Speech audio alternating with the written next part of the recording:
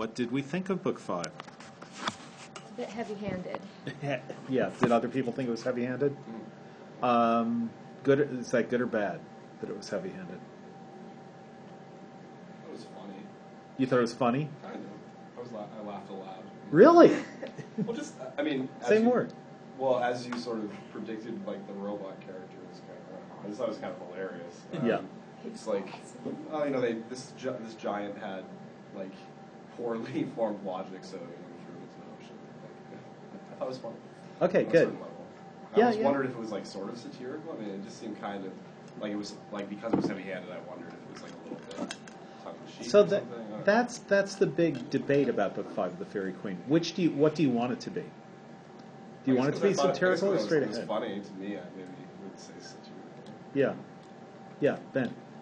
And, I actually didn't. I mean, you told us to read it at least partially satirically, but reading. I mean, yeah, it was heavy-handed and everything, but not to me at least so much more than really books 1 or 2 certainly. And also, I mean, just I found it kind of unusual the experience of reading it after book 4. It feels like a very lonely book. Lonely. I mean, we have gone from friendship to, I mean, something less than that. But, just all these characters that we had sort of maybe bonded with or at least come to recognize being repeated in book 4. Then just all disappear in book 5, and all we have is justice, and an Iron Knight that may have like Asperger's or something. Yeah, although he does tell Britomart. He's at least got the sense to do what the squires often do in the Fairy Queen, which is to give information to necessary rescuers. You missed the quiz, but you're only ordinary, so you can't take it. I sent you a message. I know you did. I know. We watched Sue Lancer come in 20 minutes late. Okay. What do other people think? It sounds like you're kind of. Actually, it sounds like you're a little contradicting yourself because you said it reminded you of earlier books, but then you said it was different. Well, I mean, there is. It reminds me of books 1 and 2, less so of 3 and 4. Okay. I think Britomart's adventures sort of deviate the most from a purely allegorical sort of style. But also, I mean, there were just. I mean, like at the very end, we've never seen a knight complete his quest and then be faced by another allegorical challenge. Right.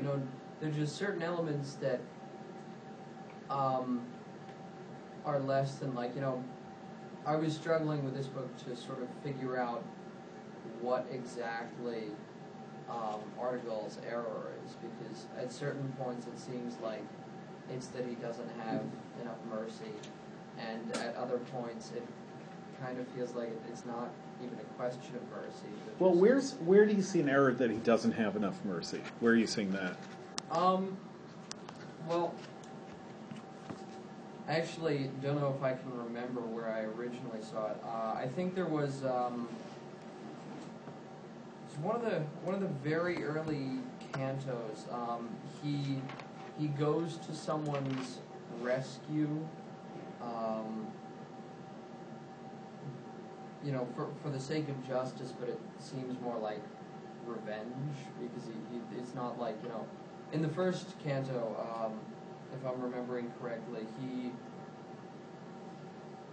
solves a debate, and he does it with seemingly impartial justice, or something like that, and I was going off of the idea there that his mistake was that he was not, or that he thought that he was sort of the essence of justice, and then later on made mistakes, either veering too far to one side or the other, of maybe less than impartial vengeance, or say not holding Talus off from killing everybody, which he later does that, but I guess the idea of restricting Talus doesn't really come in until Britomart is present. Mm-hmm. Yeah. Although, what do you think of Britomart in book 5?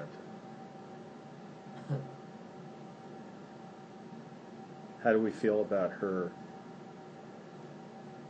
when she attacks Radagund and the Amazons? How do we feel about Radagund? How bad is she?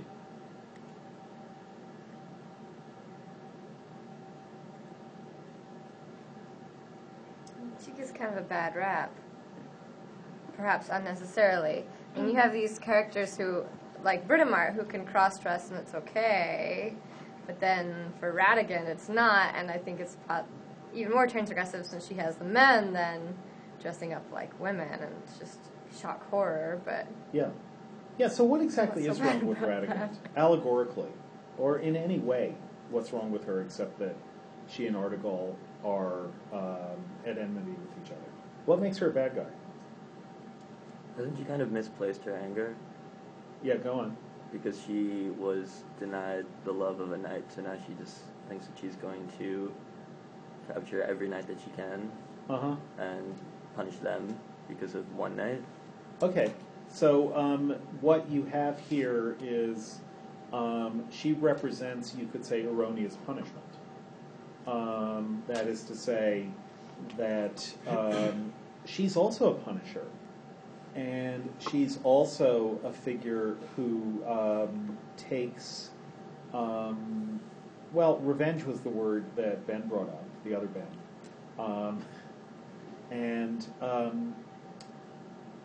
About 20 years later, Sir Francis Bacon, who did not write Shakespeare's work,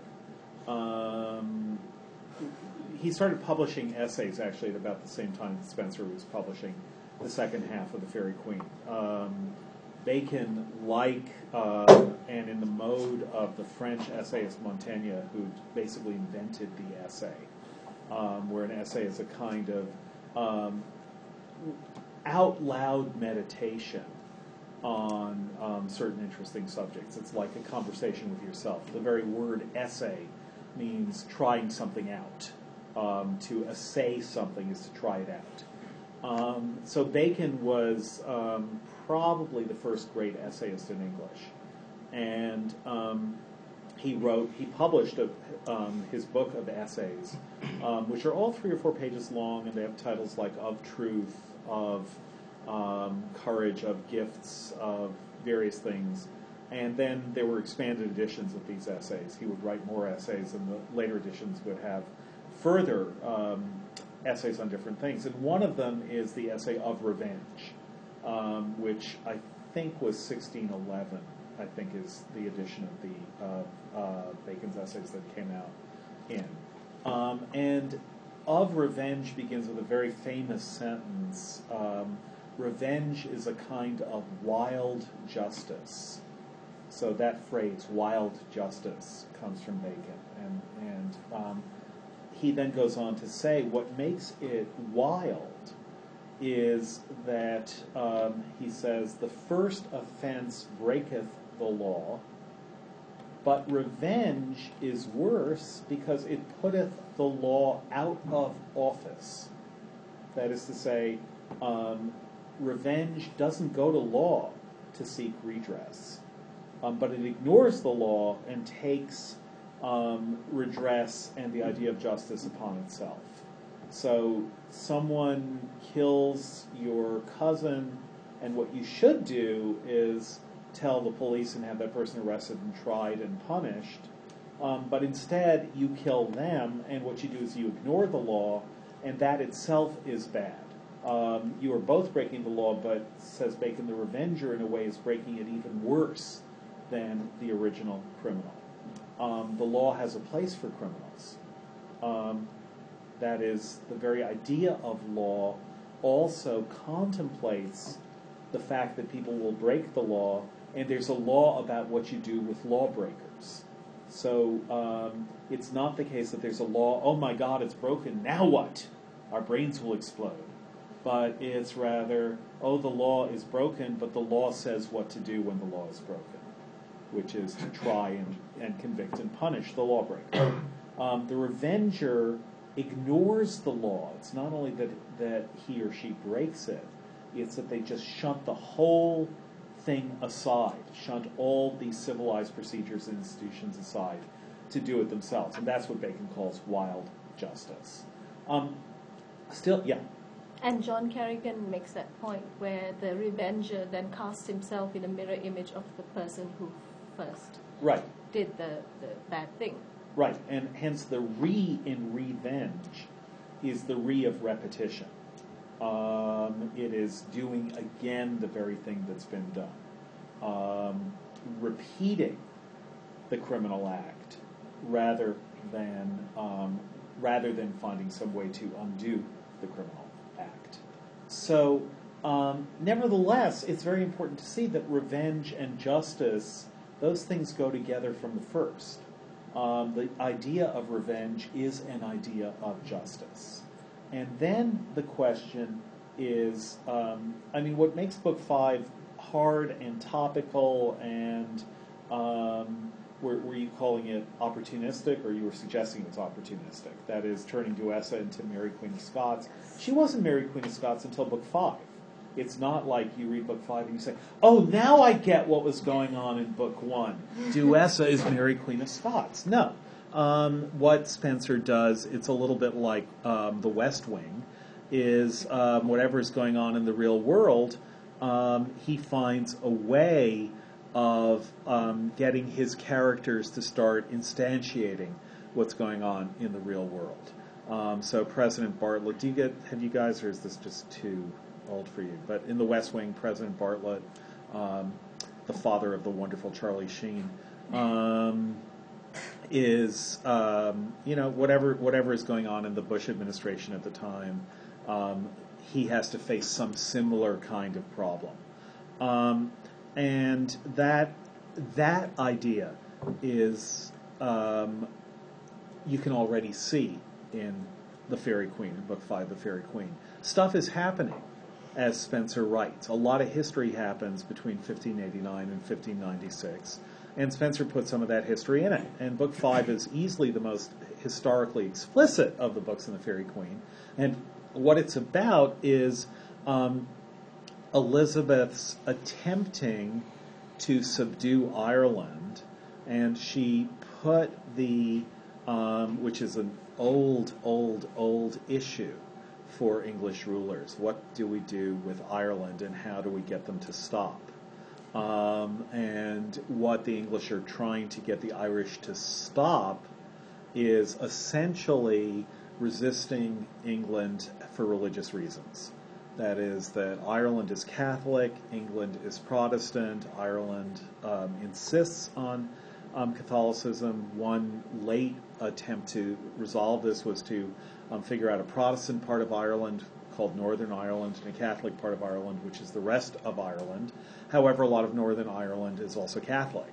So you still have these battles. The Republic of Ireland does okay, Northern Ireland not so much.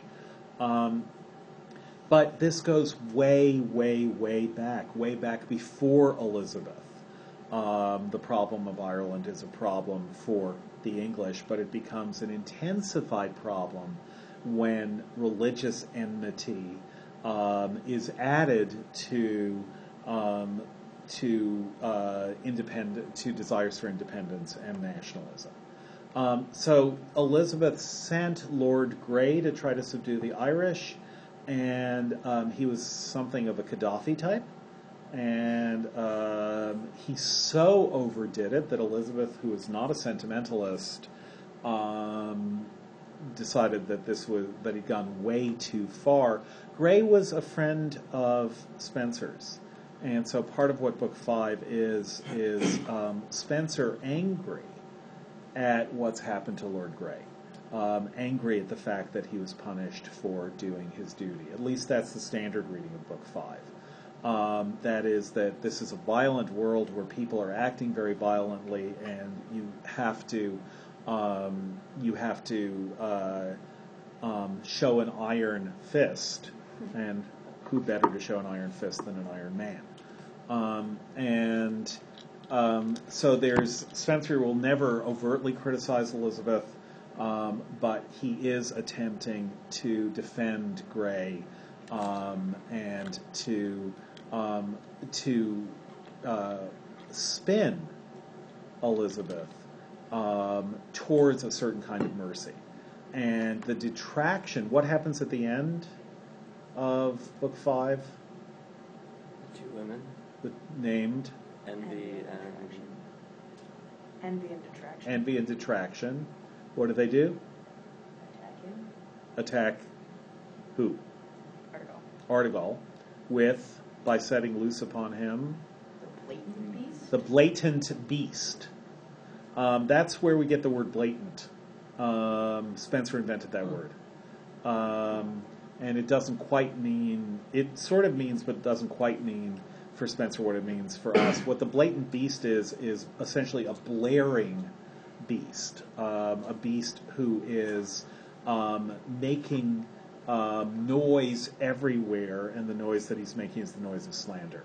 So essentially what Spencer is saying is that Envy and Detraction are angry at Lord Grey / Artegal, and they are slandering him because they can't stand how great he is, and setting loose this hideous beast, the blatant beast, who you will see return now in Book 6.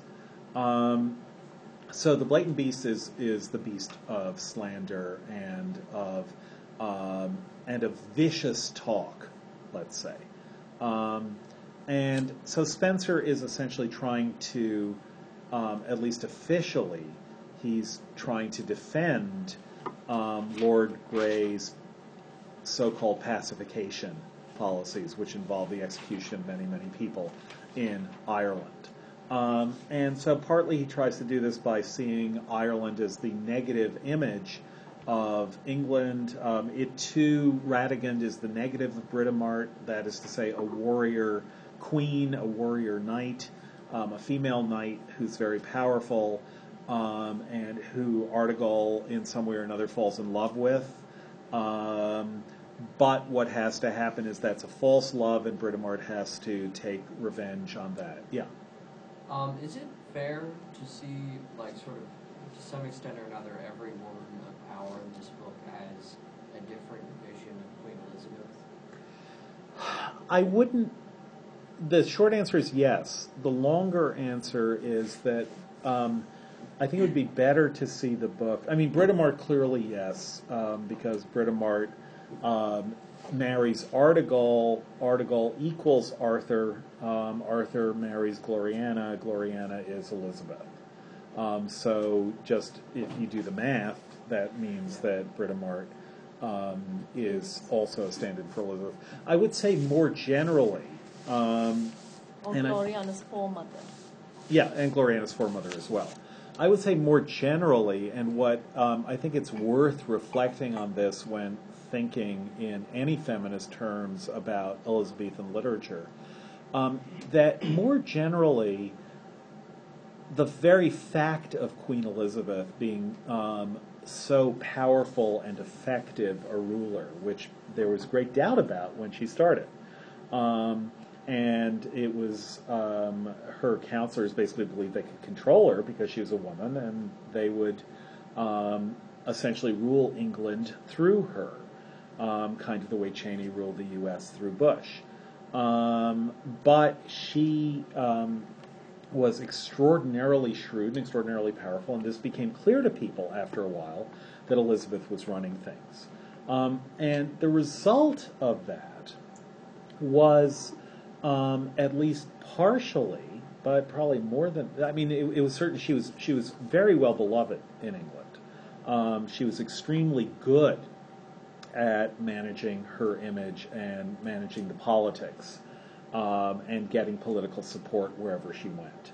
But the result of this was that, to the extent that you made her, that you took her as a model for any heroine in anything that you wrote, what you had was a model who was an extremely strong, powerful woman who was actually running the world or at least running the world of anyone living in England, and doing so very effectively. And then, interestingly, with Mary as one of her enemies, with the fact that she barely escaped her sister's execution of her before she became queen, when her sister was queen, and thought about executing her, but then didn't, because that's what sisters are like. If they are struggling for the throne of England, at any rate. What that meant was the most important political and historical events that were taking place in England were taking place with women as the lead English actors. And so when Spencer writes The Faerie Queen about Queen Elizabeth, ultimately about her, the very fact that she's so important means that this is a world in which women can be figures of extreme importance. That's not true in his sources. In his sources, women are always victims. Angelica and Orlando Furioso most prominently. That is, the men are always rescuing the women, and the women are mostly like Florimel. There actually is a female knight in Orlando Furioso, but the women are mostly like Florimel. That is the... Sorry? Penelope Pitstop. Yes, Penelope Pitstop. Or Pauline. So to the extent that Elizabeth allows for that way of thinking, then it's her influence that makes it possible to have figures like Radegund and Britomart. A figure like Radegund you will also find in the Shakespeare play that owes most to...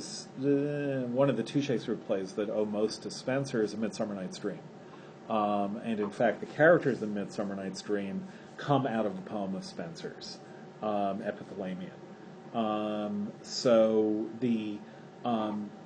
Shakespeare's reading Spencer, and in A Midsummer Night's Dream, the officially the most important woman in that play is the Queen of the Amazons, who then marries Theseus, and that's the happy end. That's the happy ending of A Midsummer Night's Dream, is that the Queen of the Amazons, Hippolyta, marries Theseus, and it's all good. There's a fairy queen, and there's that imperial votaress that gets passed by for the arrow. Yes. And Queen Elizabeth appears in A Midsummer Night's Dream as a Vestal reigning in the West, a Vestal virgin reigning in the West, and an imperial votaress whom Cupid tries to hit with his dart and cause to fall in love, but he misses. And that's why she stays a virgin. So all of that's in A Midsummer Night's Dream, and it's appearing also in The Faerie Queen. Probably, it's not so clear what the ordering of things is. At any rate, it's Elizabeth who makes this whole way of thinking possible. And the fact that Elizabeth reigns for 45 years, which is, I think that was the longest reign of any monarch of England at the time. I'm not positive. Does anyone know? I'm not positive about that. I think Victoria was longer, but at the time. Yeah, Victoria is the longest reign of anyone. She was, 62 years she reigned. England. Of England. Yeah, Louis the 14th was the longest reigning king ever, wasn't he? No, the King of Thailand was king for a really long time. He's the longest reigning monarch in the world presently, I think, unless he's been deposed. What, Bhumibol Adulyadej, that guy? Or the one previous? That Bhumibol fella. This was like 2007. Oh yeah, that's still, that was... Yeah. So do you know how long? I don't know. I mean, Louis the 14th, I think, reigned over 70 years. No, that's probably the longest. Yeah. But Elizabeth reigned 45 years at a time when people died at 45. Yeah, or older. No, when she died, basically there was only 1% of English people remembered a time when she wasn't queen. That is, there's no one knew what it was like not to have Elizabeth be queen of England, except some very old people, the oldest of whom was Old Parr.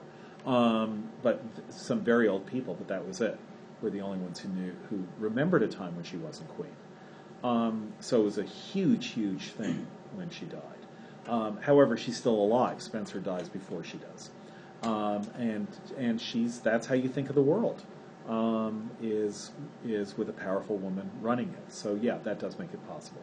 Okay, so Radigan now, but the reason I'm bringing all this up is because the question of political justice, that is, of justice between nations rather than justice between individuals, in a way is what Book 5 is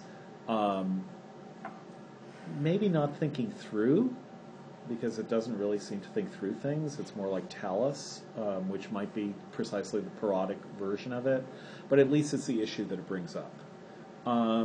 Because the question of individual justice, so Aristotle basically talks about two kinds of justice, which is distributive and retributive justice.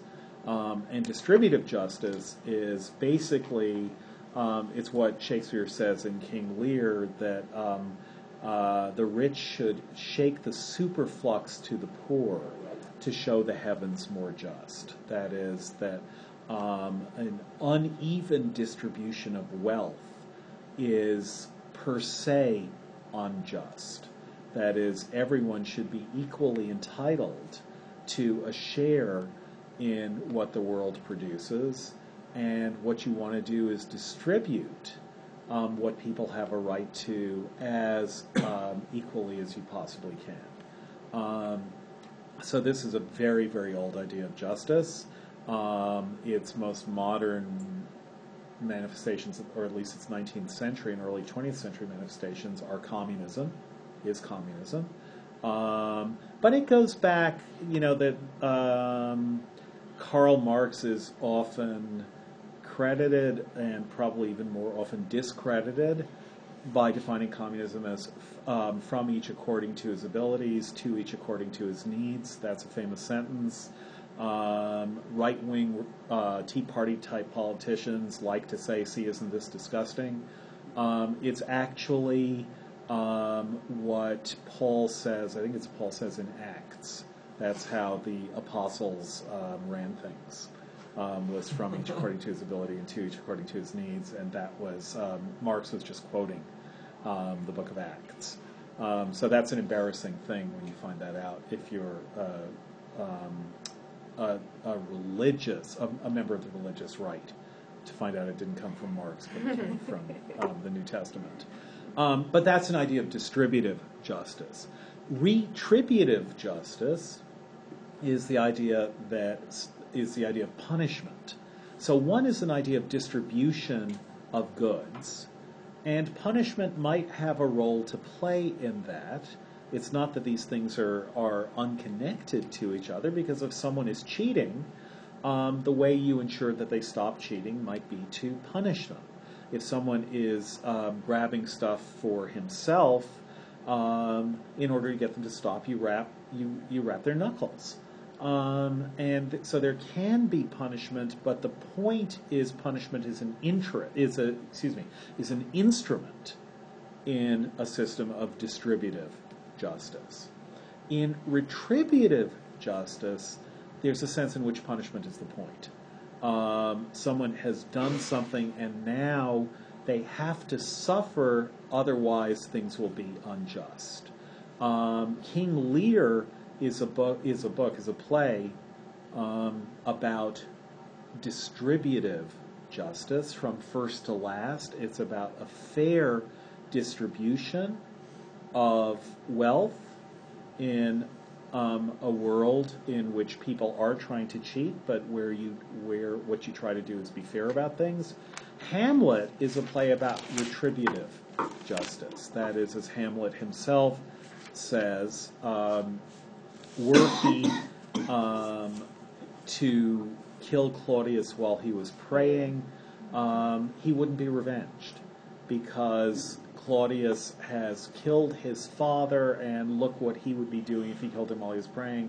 For that same cause, he would be sending Claudius straight to heaven, and this would just be totally unfair. So there are two ideas of fairness, and one is that, again, to quote King Lear, each man has enough, and the other idea of fairness is essentially the two wrongs make a right idea. You cause pain to someone else, and you must experience the same pain yourself. One is, so there are two different goals that justice can conceive. Now, when you try to figure out justice between people, there might be some sort of way of adjudicating this so that both ends are met. When you talk about justice between larger groups, it's a lot harder. That's where the question of war, rather than the question of individual adjudication, comes up. Because war always hurts innocence. And the question then is, can there be any justice in hurting those who are innocent in order to try and make justice occur? This is a huge question in the Second World War, for example, which is really the first major Western war in which non-combatants were made part of the war. That's the big issue in nuclear war. Nuclear war is entirely a war of non-combatants. In nuclear war, there are very few actual combatants, very few people in a nuclear war who are part of the military structure. It's a war which takes the form of an attack against civilians, an attack against civilians in their millions. So there is a question, can nuclear war ever be just? There's a guy actually here giving a talk here named Moshe Halbertal, I think it's on April 4th maybe, who is... you can see a really interesting interview with him, fascinating interview with him.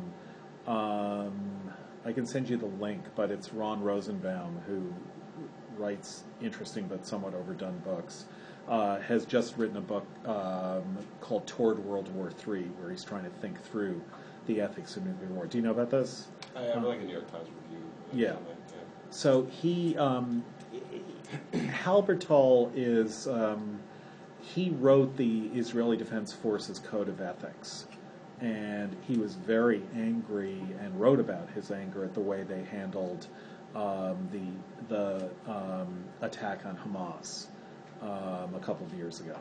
And he was in the Lebanon War in 1982. He's in his early 50s now. And he was interviewed by Ron Rosenbaum about what should Israel do, essentially, if it's blown up. That is, if it would take one atomic bomb over Tel Aviv, essentially to destroy the whole country, because it's so small.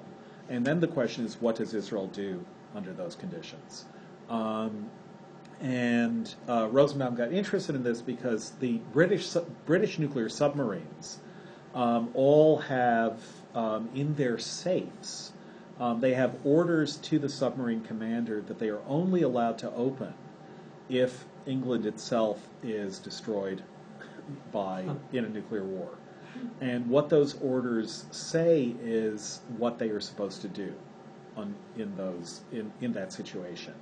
And it seems clear, although apparently it's not officially known, these orders are top secret, and the commander and the second command have to open them, and they have to hold guns at each other or something to make sure that they're doing this right and so on. But it nevertheless seems pretty clear that what the orders say is, bomb Russia, that is, or bomb China or bomb whoever destroyed England. Because the question is, if England no longer exists, who has the power to give an order to a submarine commander now to launch a nuclear weapon? And submarine commanders are, I hope, picked partly after a huge battery of psychological tests in which it's clear that they would never launch a nuclear weapon without getting a direct order to do so. But now how can they get such a direct order if England has been destroyed? So apparently the solution to this problem is there is a standing order locked in this safe which comes into effect if England is destroyed, and it's actually signed by, I think every new prime minister has to re-sign the orders.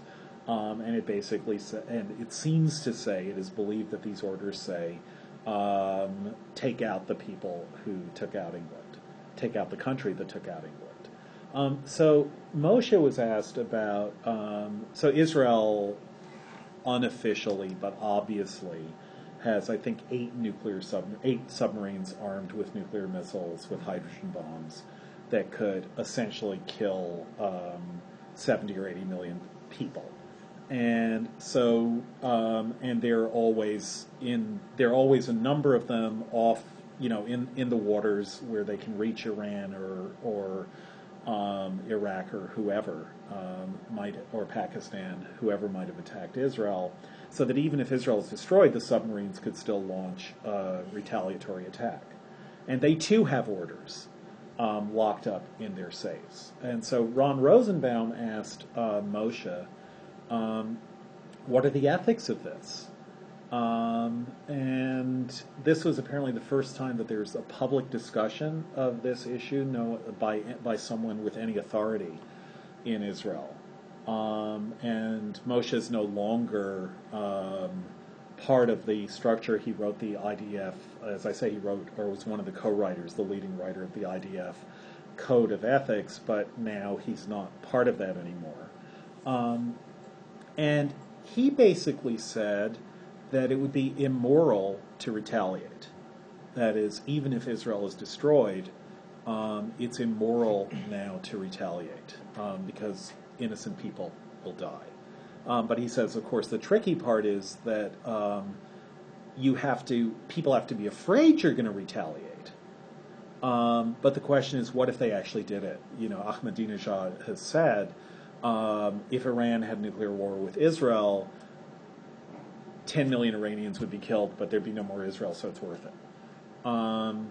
And so the question is, Israel has to, in some way or another, give a credible threat of being able to do unacceptable damage to its destroyers.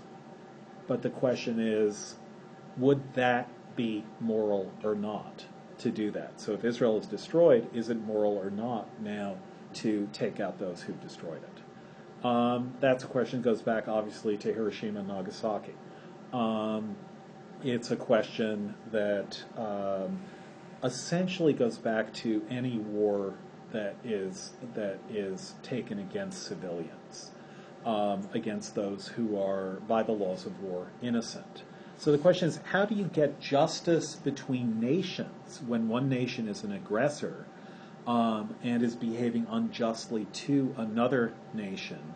Is there a way to figure out justice between nations? Now, what you can say is Radegund is taking revenge against those who have not wronged her, that is, all these other knights. You will see Satan say the same thing in Paradise Lost. He's explaining to himself why it's okay to destroy Adam and Eve, who have wronged him not, as he puts it. And if I melt with Ruth to think of hurting you who have wronged me not for him who wronged, he goes on, yet public reason just commands I do what else I should abhor. So the idea is, in order to make sure justice exists between nations, innocents get killed. And that's the way war is. Representative justice. Yeah, representative justice is a nice term for that. So basically, this is something I think that all of us think about every time we hear that a drone has killed some Afghan children, or the whole WikiLeaks. If you saw did you guys see the WikiLeaks video of the attack on those people walking down the street? That's sort of what made WikiLeaks famous, was that they cracked this Apache helicopter video. Every time that happens, it should be a moral quandary. And that's the moral quandary, I think, that Spencer is at least raising, even if you don't like the way he's discussing it, he's at least raising it in Book 5 of The Fairy Queen. We'll talk a little bit more about Book 5 on Wednesday. Start reading Book 6. Are you curious about papers, which were due, I think, today? I think the syllabus originally. No? When did I say? They're due on Monday. Oh, they're due this coming Monday? Okay, obviously they're not. They'll be due 2 weeks from today. That is, we'll be done with the Fairy Queen. But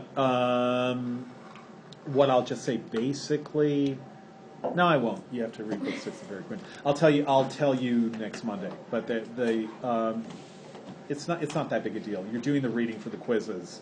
The papers are going to be more like stuff we do in class. That is close reading of individual moments. So we'll talk more about that next week.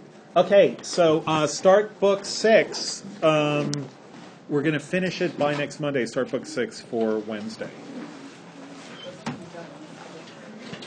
Are we supposed to be done on Wednesday? We're not going to be.